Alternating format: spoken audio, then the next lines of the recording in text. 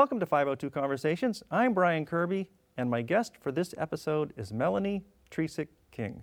Melanie, how are you doing today? I'm doing well, thank you. All right, thanks for being here.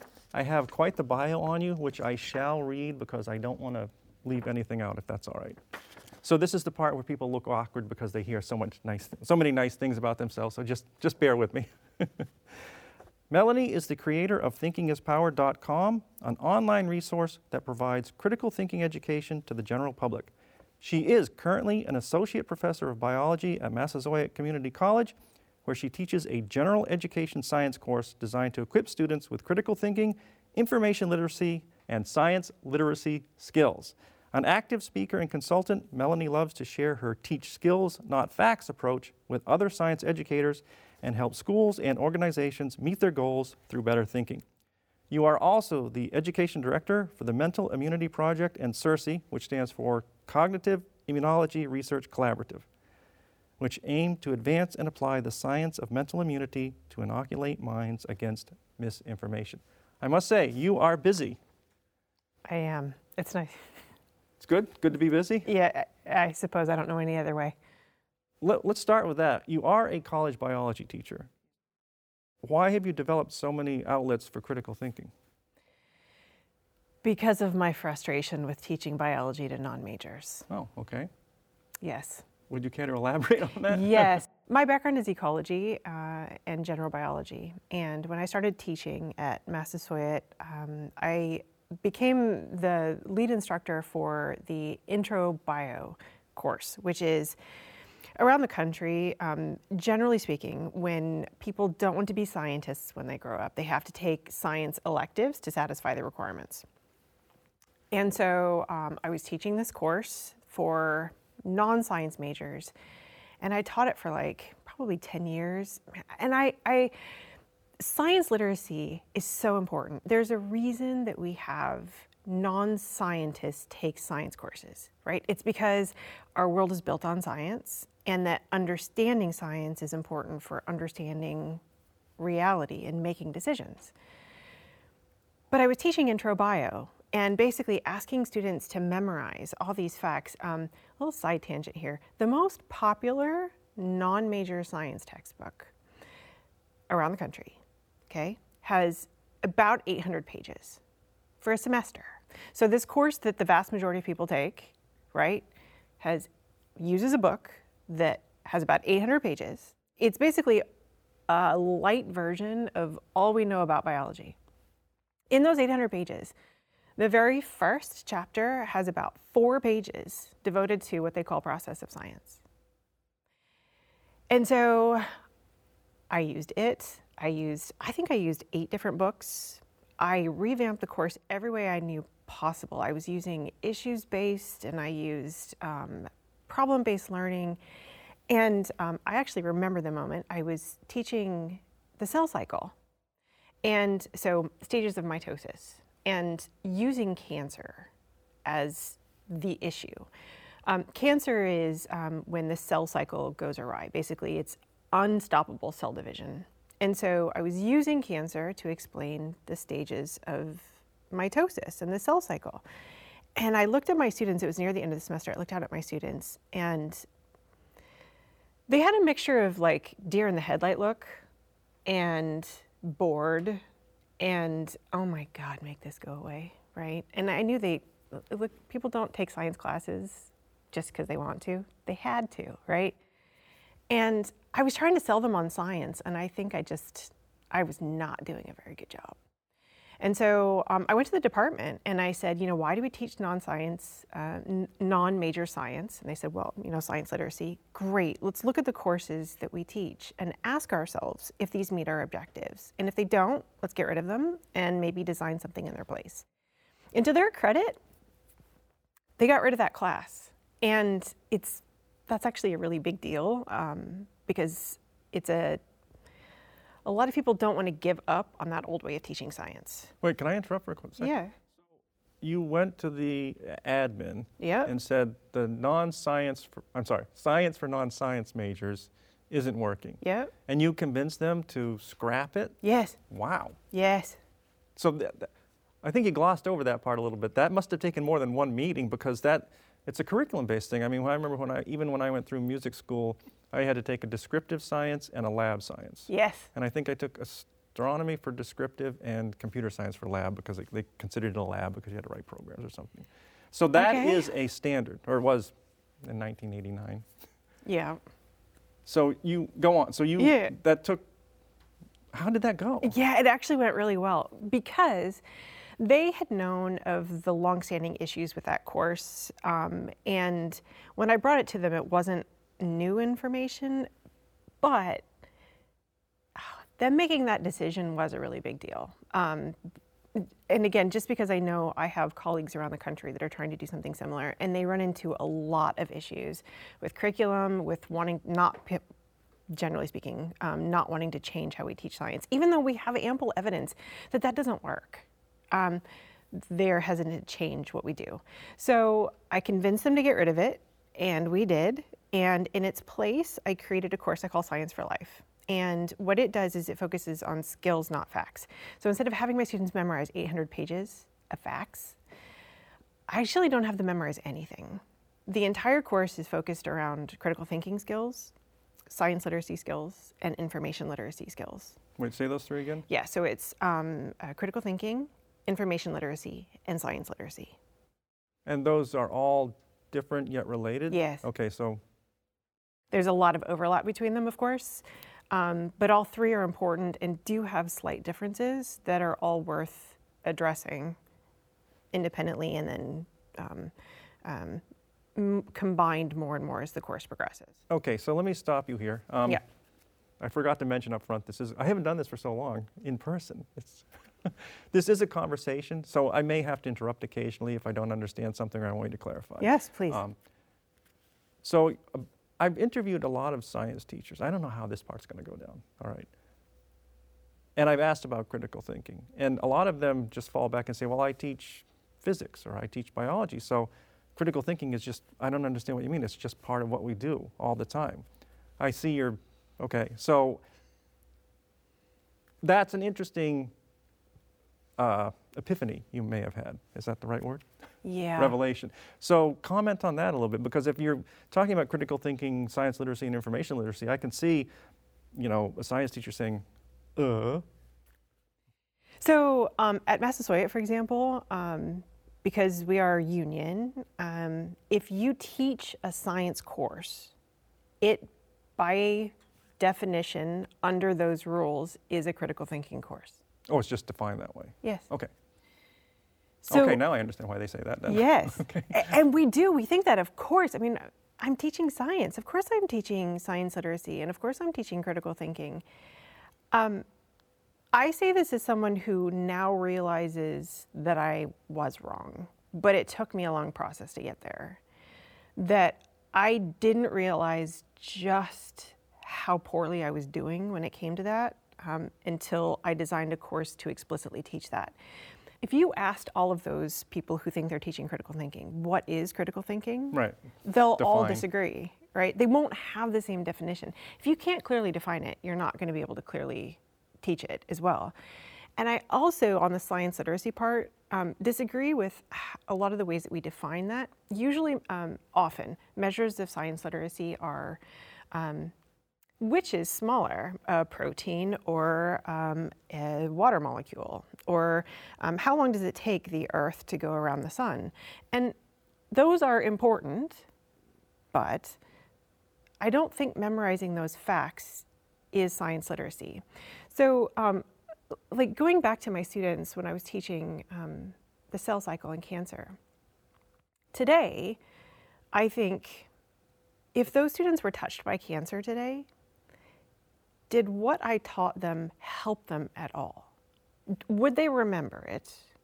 And if they did, was it useful to them? I mean, I was teaching that class before the pandemic, and we've had a novel virus and a novel vaccine, and I don't think I equipped those students to understand how the process of science works, to know who is more trustworthy, how to evaluate evidence. We saw science playing out in real time. And it's that process of science that I didn't teach them. And so today, that's what I try to focus on, to give them the skills that they need so that as science changes, as the world changes, they have the tools that they need to be able to understand and make better decisions. So for critical thinking, as a person from the public, not a scientist, I define it as the ability to evaluate evidence before coming to a decision. Something like that. Pretty good. So if you wrap science literacy into that pot, what's the difference with science literacy? If it's not just basic, the the Earth goes around the sun, I guess that's literacy just because it's something you know, but it's not, it's not real knowledge, if that makes any sense. Well, yes, because if I asked you, for example, how long does it take the Earth to go around the sun, right? I can only tell you based on what someone's told me. Right. So you could say 365 days, which is what, the vast majority of people would say. At least I hope they would say that. But then if I asked, how do you know that? Someone I trust told me. Right. Right. And so that's okay. But even that basic understanding of knowing that a lot of what you know comes from people you trust is an important revelation, because that means that it's important to place your trust wisely. Now, we can talk about that more, but I want to answer your question because it's about the difference between science literacy and critical thinking. Yes. So science literacy then is understanding how did we learn that the Earth takes 365 days to go around the sun? How do we know what causes cancer? Cancer is a huge body of illnesses. So how do we know what causes different types of cancers? How do we test treatments for effectiveness? How do we know if certain treatments are more effective than others? That's science literacy to me. It's understanding how, in that 800-page textbook, how did we learn those things? Does that make sense? It does. Okay. So in the class, what is the class called again? Science for Life. Okay, so it's 15 weeks probably. Take me through the first couple of weeks. So I have an understanding of what's going on. I should have had you send me a syllabus. I can certainly do that. So wait a minute though. This is now the course that everyone has to take? A non-science major? Yeah, so it's the course that most non-science majors take. There are other options as well, but intro bio is not one of those options anymore. I see. Oh, okay. Yeah. All right, so now take me through just how does it start? Yeah, so I start day one with a personality assessment. So it was done by Bertram Forer in the 50s. James Randi made it popular. Basically, I hope my students don't watch this before I have them in class. So what I do is... They probably will. Day one, I have a friend who is an astrologer, and she knows I teach this class, and it's about skepticism and evaluating evidence. So she's agreed to provide personality readings for free for everybody in class. So if you want to participate in this, fill this out. So it's basically, it's numerology and astrology, tell me your name, birth date. I have like 3 questions, like if your house was on fire and you could only take one thing, what would it be? Or if you could do anything for a living and get paid for it, what would it be? And if you could have any superpower, what would it be? So just questions to get them like primed to thinking that I'm thinking about their personality, or my friend, the astrologer. The next day in class, I give them back their personality assessments, and I tell them, so this is an experiment. We want to all independently come to our conclusions about how reliable this was. So please read your assessment, and then I'm going to have you blindly vote on a scale of 1 to 5 how accurate she was.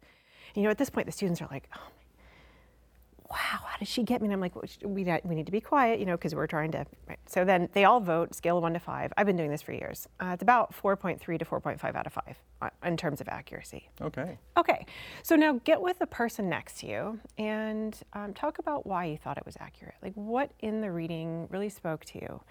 And they talk, it's a 1-page reading. And sometimes it takes them 10 minutes to realize they all get the same thing. And it's because they're picking out different parts of the reading that they thought were more applicable to them.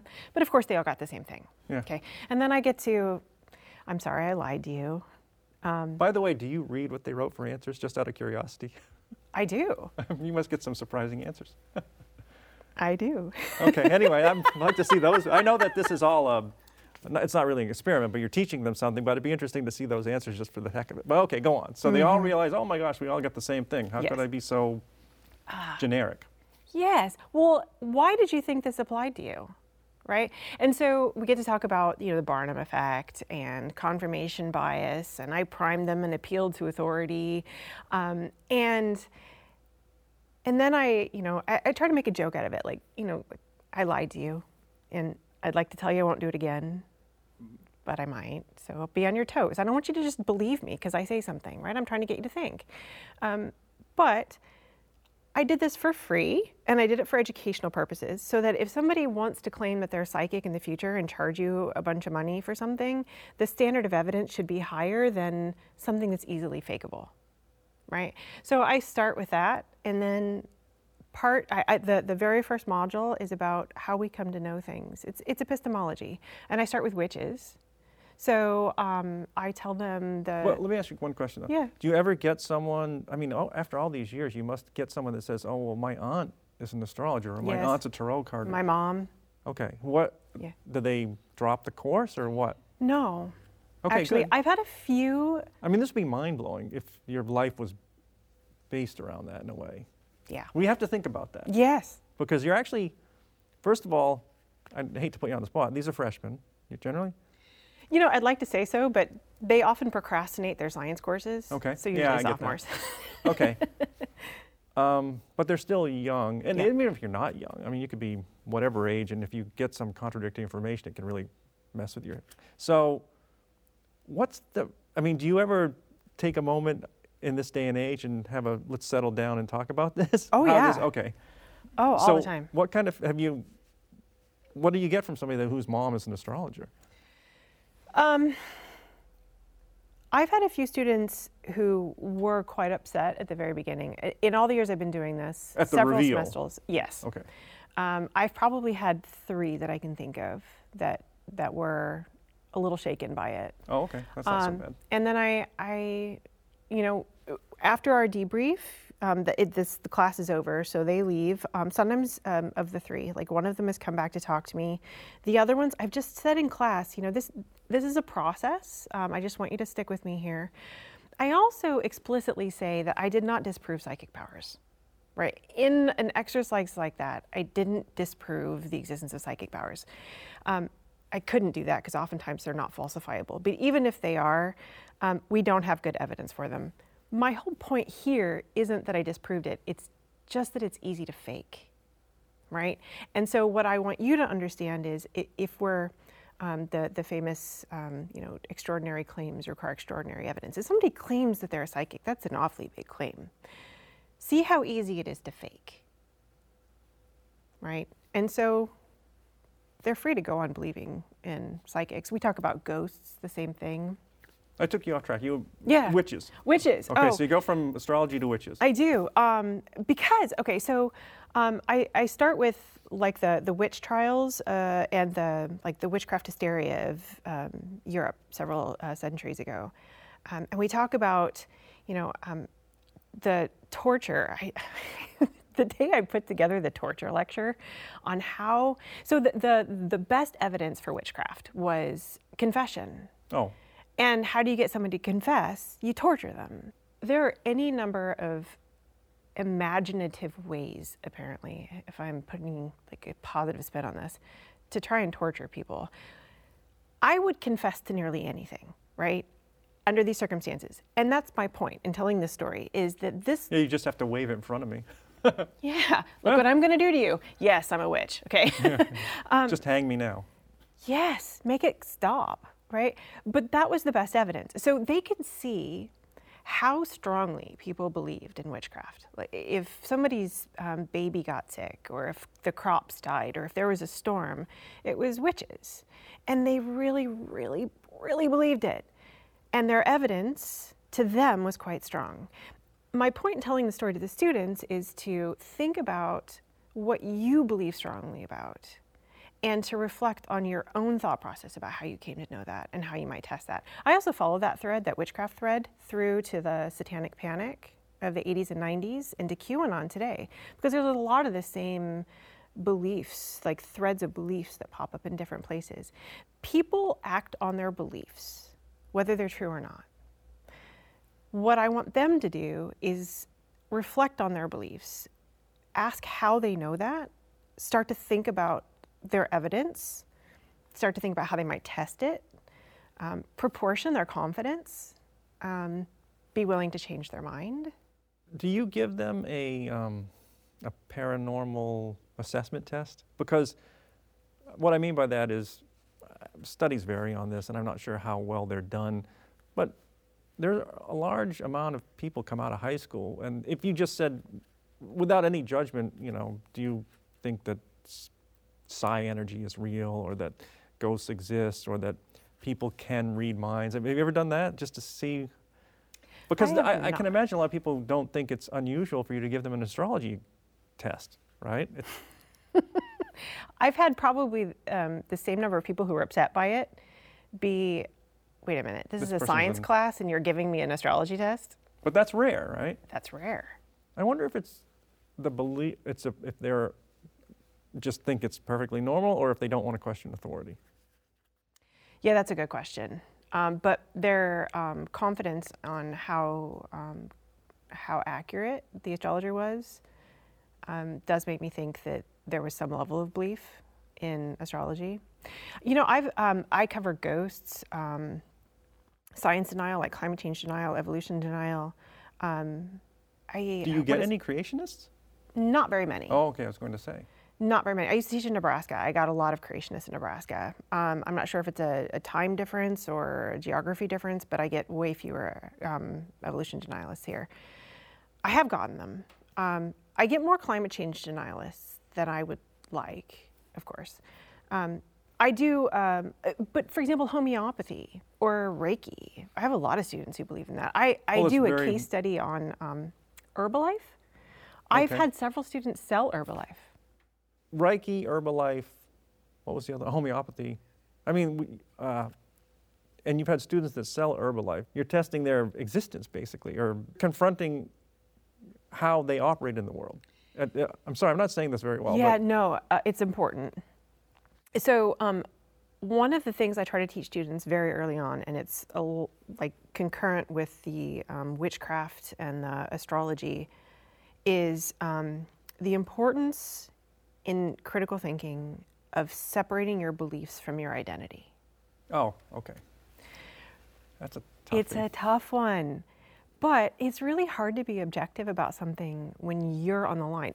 If your belief is you and somebody threatens that belief with evidence, then you feel personally threatened.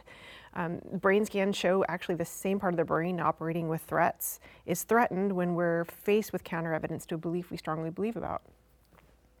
You know when what I'm saying? people get anxious, there's a physical reaction sometimes. There's a physical reaction. So just to a thought process. Yes, but if you want to know if that belief is true or not, right, and that's important too, do you actually care if your beliefs are true? If we want to objectively evaluate a belief, we can't have a personal stake in it. It is really hard to do. Even acknowledging to yourself, though, that I feel and emotionally triggered when a potential threat to that belief, when I've been faced with a potential threat to that belief, even knowing that that reaction exists is a pretty good sign that you may not being honest with yourself. So it's an early concept, right? I addressed at the beginning of the semester, and then I offer lots of examples where of what can happen when you refuse to change your mind because your beliefs are so attached to your identity. So I'm hoping through, like I tell a lot of stories and give them fun examples.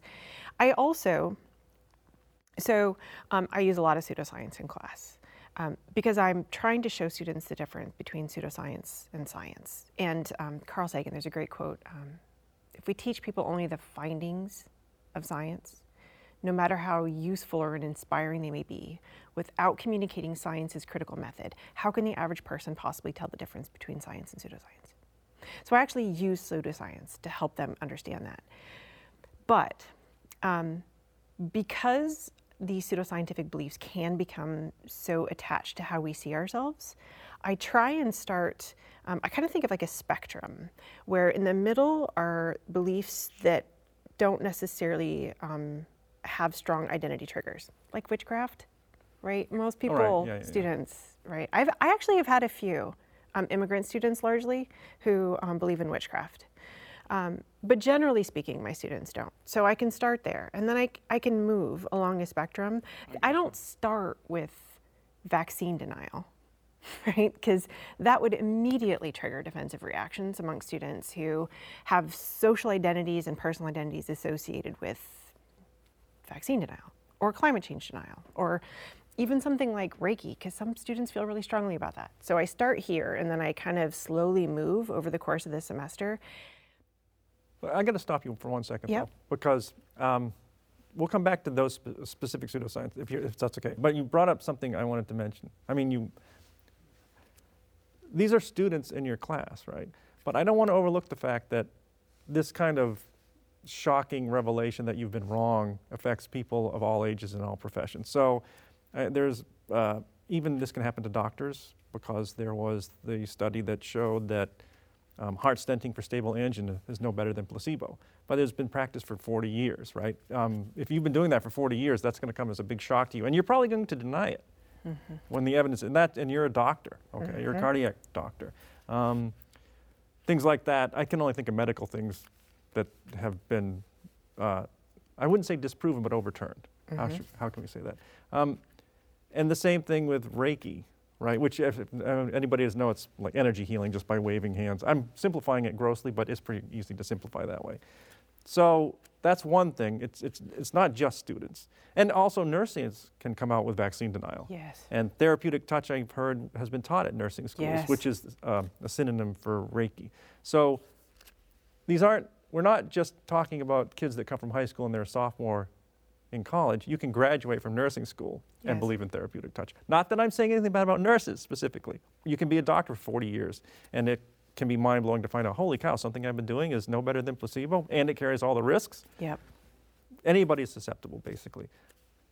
What have you changed your mind about that was mind-blowing, that was gut-wrenching, I should say, so that you were confronted with the evidence and it was difficult to accept? I don't know. Do you have an example? Yeah, okay. So a few things. The first is that education and intelligence are not protective against believing in things that are wrong. And actually, it can make it worse, because we get better at defending our beliefs.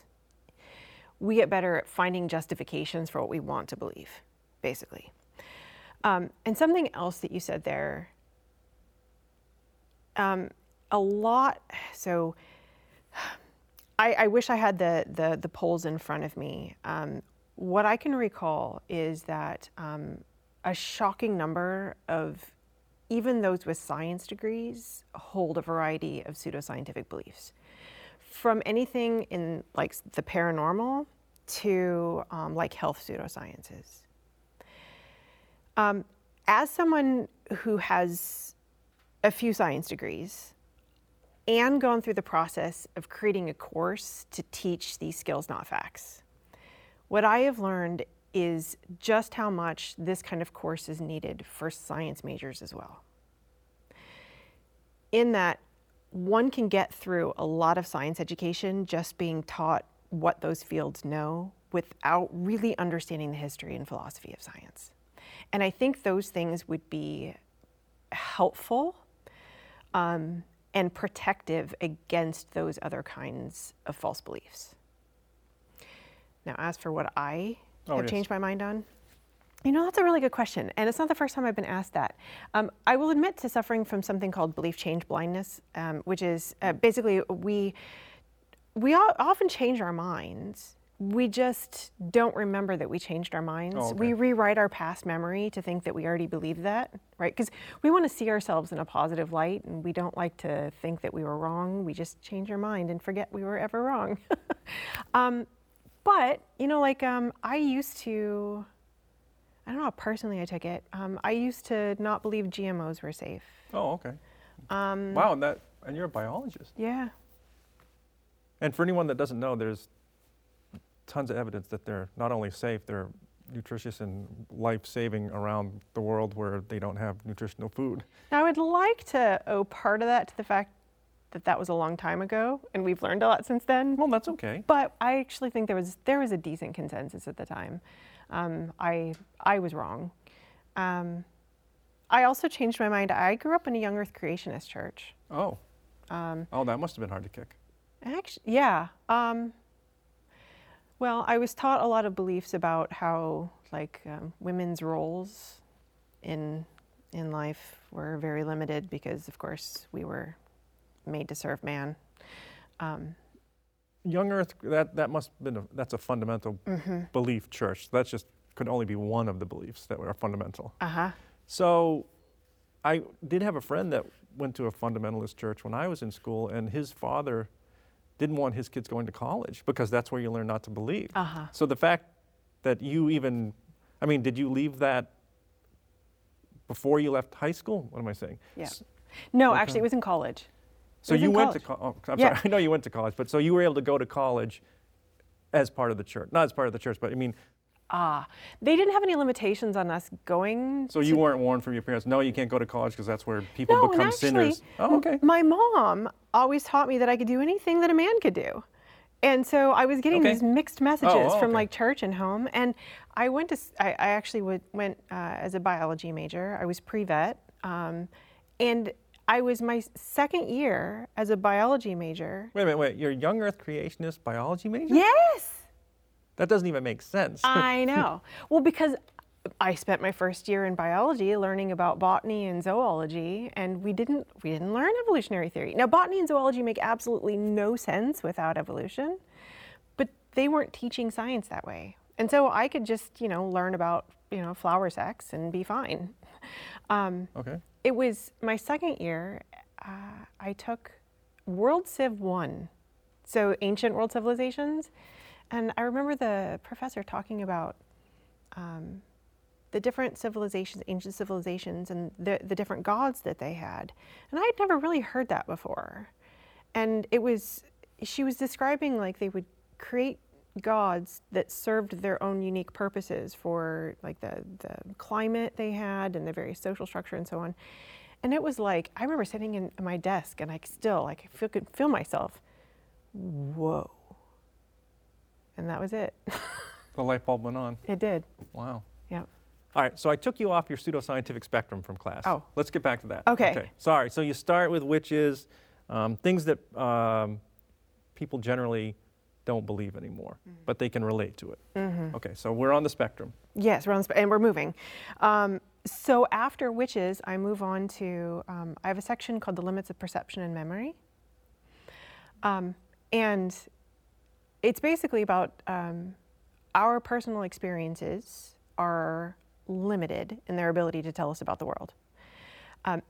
This is one of the hardest things that I find for people to understand. I spend a lot of time on social media these days, and you get a lot of, well, I know it's true, I saw it, or I know it works, I tried it. And they think their personal experiences or their memory of something as a kid is just absolutely a fact. And we even have like Missouri, the show me state. I'll believe it when I see it. Taking that a bit further, how can anybody know about evolution? Nobody was there to see it. That kind of thing. So, so we talk about limits of perception and memory. I use ghosts and UFOs. And we talk about the ways that our perception can fool us. And even, trained pilots can be fooled by these really basic optical illusions. And seeing what we expect to see. So with ghosts, for example, I talk about the history of ghosts. We do like ghosts in ancient Egypt and in ancient Greece. And then we move forward to like early Catholic ghosts. And then even today, different ghosts in different cultures. And I have a lot of students from a lot of different places. And so it's a great opportunity to, what kind of ghosts do you have in your culture maybe that we've not ever heard of? So, okay, now, why would I tell you this? Like, why would we be talking about this in a class like this? And, it takes students a while before they realize that, well, if ghosts are, If something happens to humans when we die, one would expect that to be consistent across time and space. And in fact, what we see is culture, right? We see cultural beliefs of the time and locations influencing what people see. And so it's this wonderful, it's called the expectation effect, where you've been conditioned to see something, to hear something, to expect something, and so you do. You see it, you perceive it. And then it becomes proof of what you already thought was true, as opposed to recognizing how much of what we perceive is influenced by our assumptions and expectations. Going back to the astrology thing and the personality test, you called it a personality test, you can't not be familiar, if that makes sense, that some companies use personality tests for, I don't know how much I have talked to people that say, oh yeah, my company gave me a personality test and blah, blah, blah. I don't know how much they really rely on them to place people in appropriate jobs or to say this person's still advanced, but that's not far from astrology from what I've read. It's not. It's not. Like the MBTI in particular. Myers-Briggs personality test? Myers-Briggs personality, whatever, it's Myers-Briggs, right? It's Myers-Briggs. Yeah, I've read stories, probably like you, of businesses actually using it to place people, to promote people, to move them in different places. But even if it's not used for those kinds of real-world decisions, they are widely used. And they're basically Barnum statements. Well, I mean, if you look up the history of Myers-Briggs, it was a big business for them. And then when I think they hired someone to come on board and help them design the test, and after a couple of years he started to say, wait a minute, this isn't working the way, and they fired him. So it was, don't quote me on any of that, anybody, but you may have, I'm not too far off, I don't think. No, you're not. And that's another one of those cases where, I don't know about you, but I've had conversations with people who've taken the MBTI, and they very strongly think that it told them intimate things about their personality. Okay. They think it's accurate, but it's basically a horoscope. Yeah. So at the end of the semester, there's usually a questionnaire assessment that your teacher sends out, or mine always did, and that you fill it out. Do you do that? I do. Okay. Do you do that for yourself, or is that part of the university requirement? Well, the university does its own thing, which I find very unhelpful as far as what I want from the students. So they have the thing that they have to do.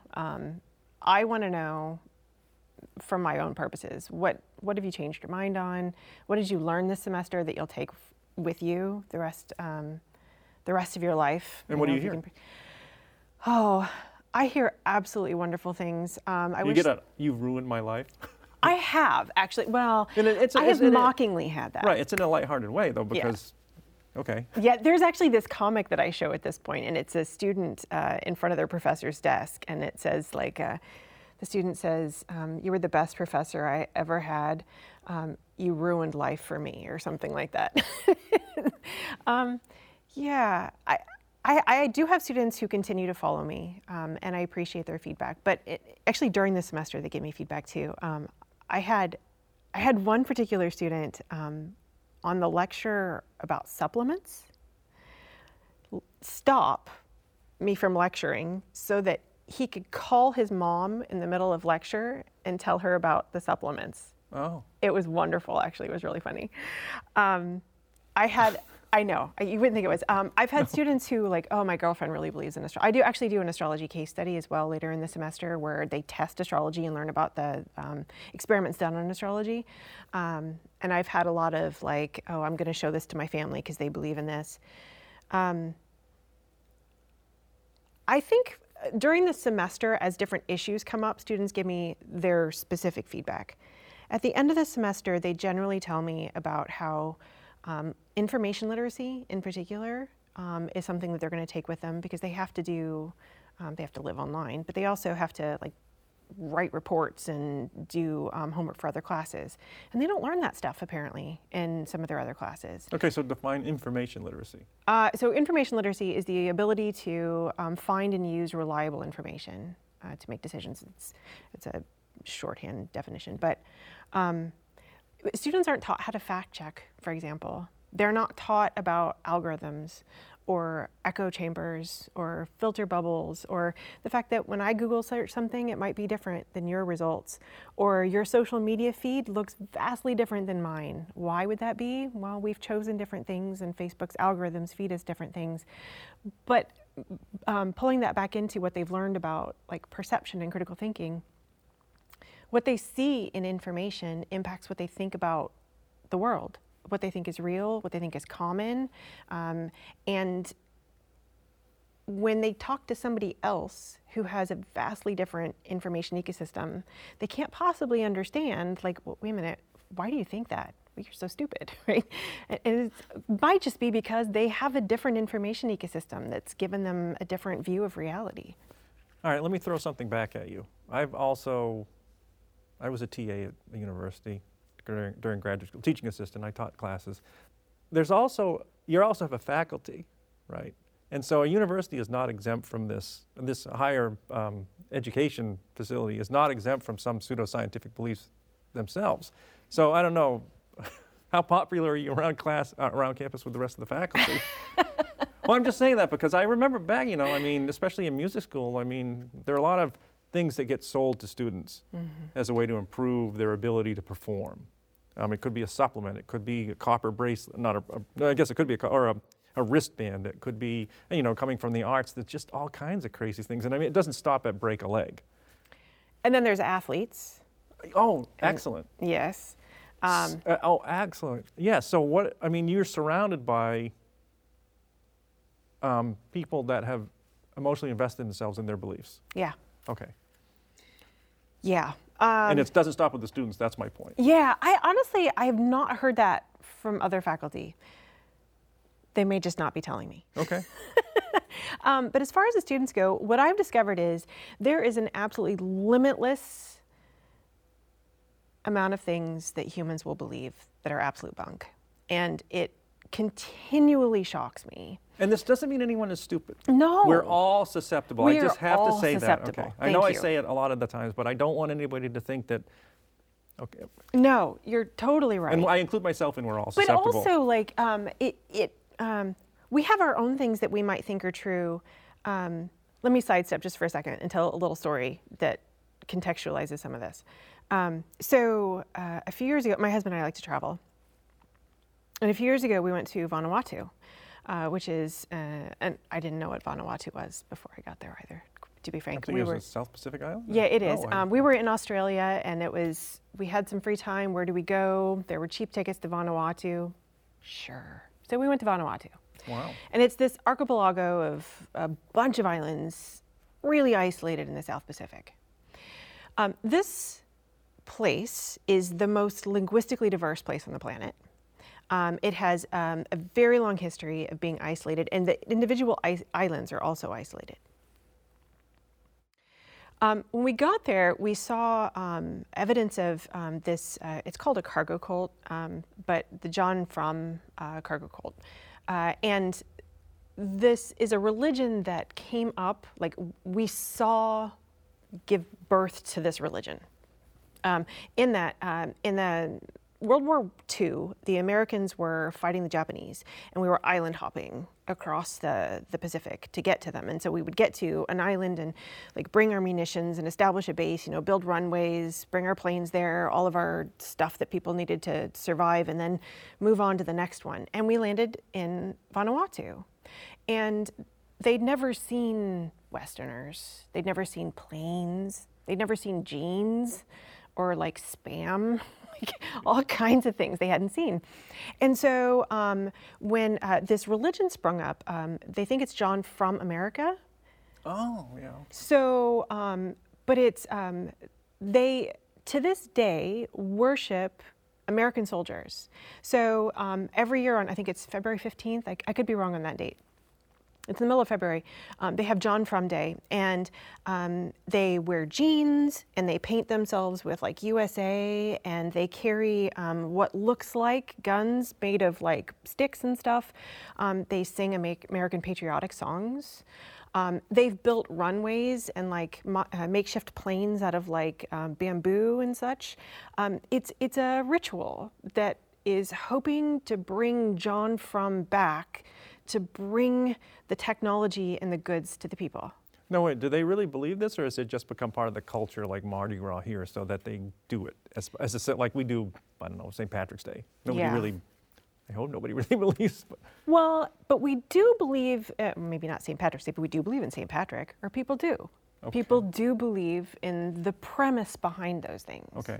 So, I mean, it's probably a spectrum again, but it is definitely something that's believed and worshipped. So the John Frum thing, let me just back up a little bit. So I think I remember this.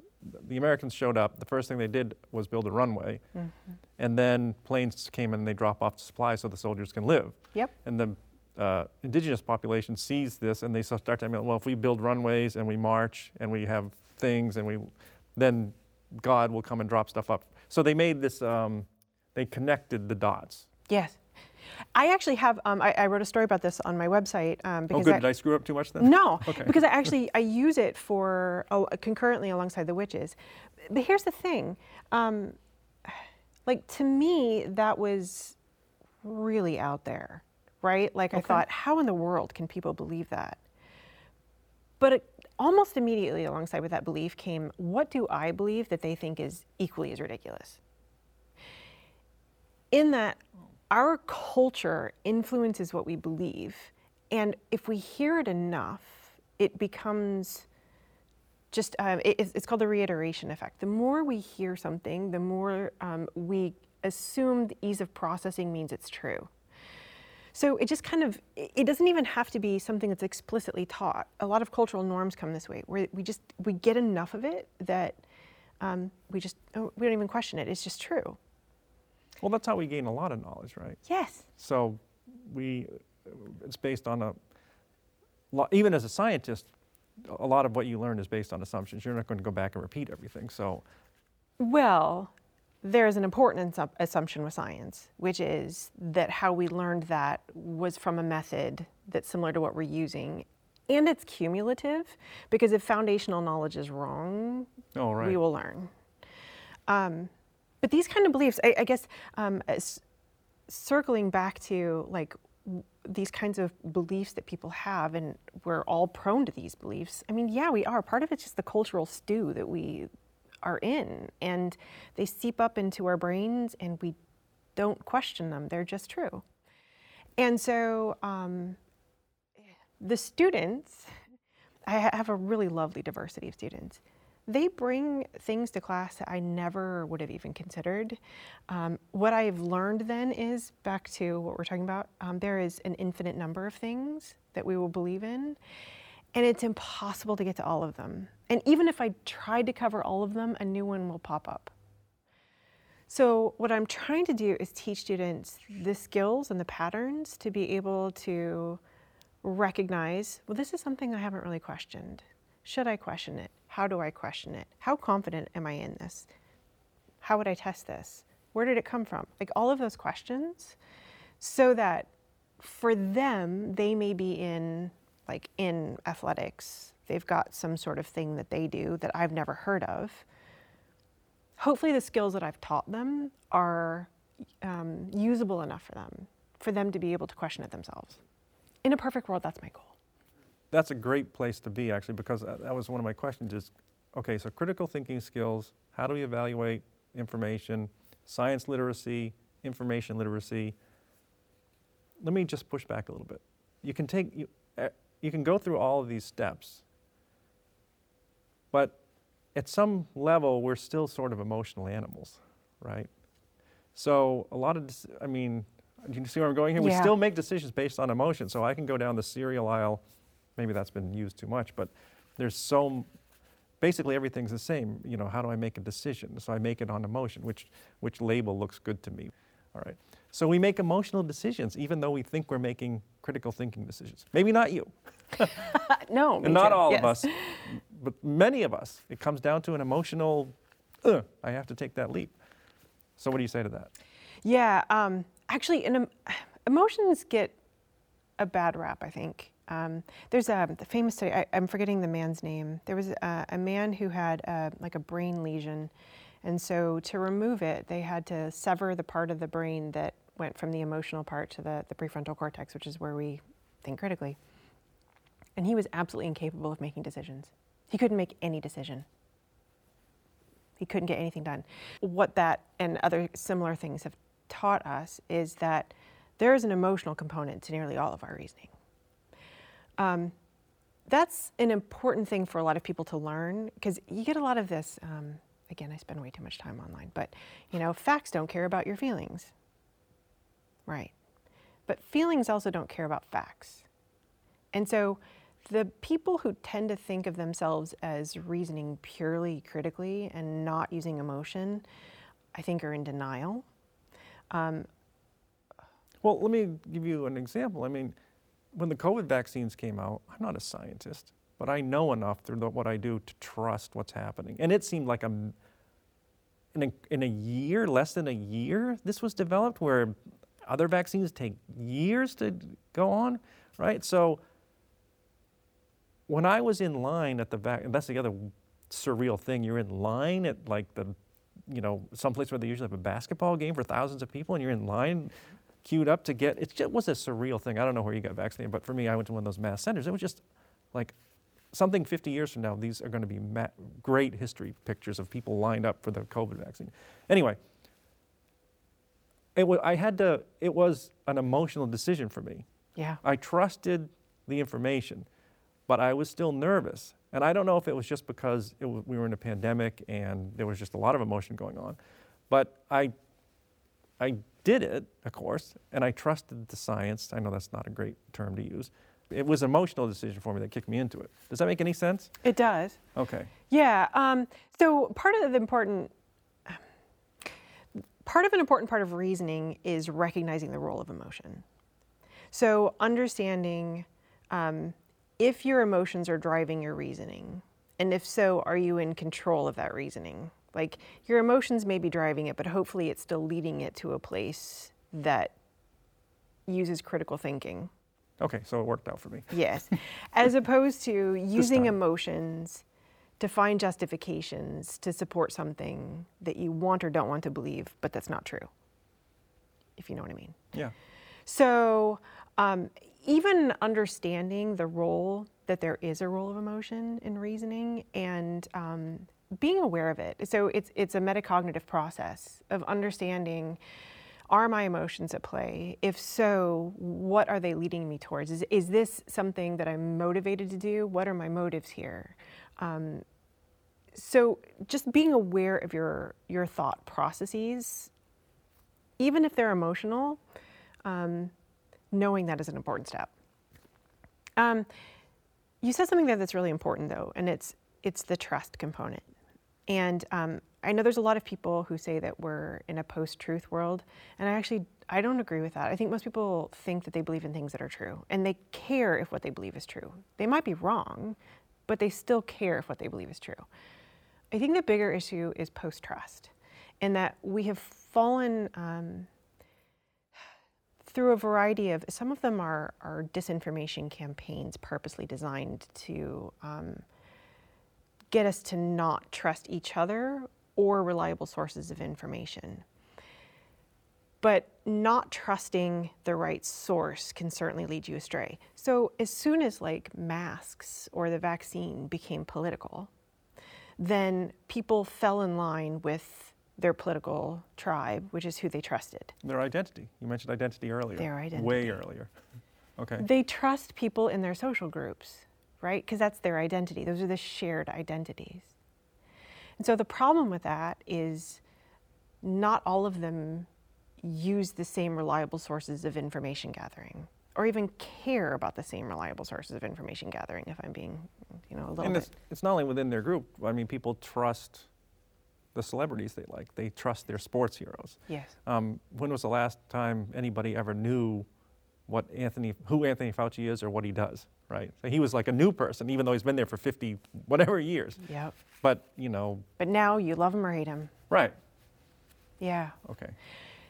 Or I don't trust anything the government says, or I don't trust anything in the mainstream media, right? That kind of nihilism, right? Cynicism that leads to basically nihilism. Some of that was purposefully driven, but the people involved are victims nonetheless. And what happens then is that they don't trust the right sources of information, and they get misled sometimes to their own peril. I mean, people have died of COVID not even believing COVID was real. And so with the part of critical thinking, again, that's an important thing to note, is where did I get this information from? And am I believing it because I trust the source in some way? And does that source deserve my trust? Meaning, do I trust them just because they're a shared identity? Because I don't want to look bad by being wrong? Or was it actually through a process of collectively evaluating and vetting information like science, for example? That's great, because that statement wraps up critical thinking, information literacy, and science literacy. Who do I trust and how do I figure that out? All right. I'm going to tease something here, because now we're getting into, well, who I trust is different than who you trust, so we're going to argue about that, right? You'll be back for Why Facts Don't Change Minds. Which is perfect, because with the science literacy, the information literacy, and the critical thinking, who do we trust? You and I may trust different people, so we're going to have different facts. Why Facts Don't Change Minds. I look forward to that conversation. I do too. Melanie Trecek-King, you have been my guest here on 502 Conversations. Thank you so much for being here. Thank you for having me. You're welcome. Is there anything else you wanted to say? I think we we went in depth around a lot of different things, so I hope that we've covered. Oh, there is one thing I wanted to ask you.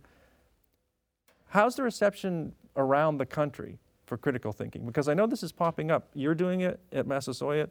I know it's part of the curriculum at is it California? I don't know what they call it. The California state system? Okay, right. It's part of their curriculum. Yep. Okay. I know someone in Canada that does it, critical thinking at MacEwan. So is West Coast, it's part of their curriculum for the state. East Coast, not quite yet, right? Where's it coming? I mean, where's it going?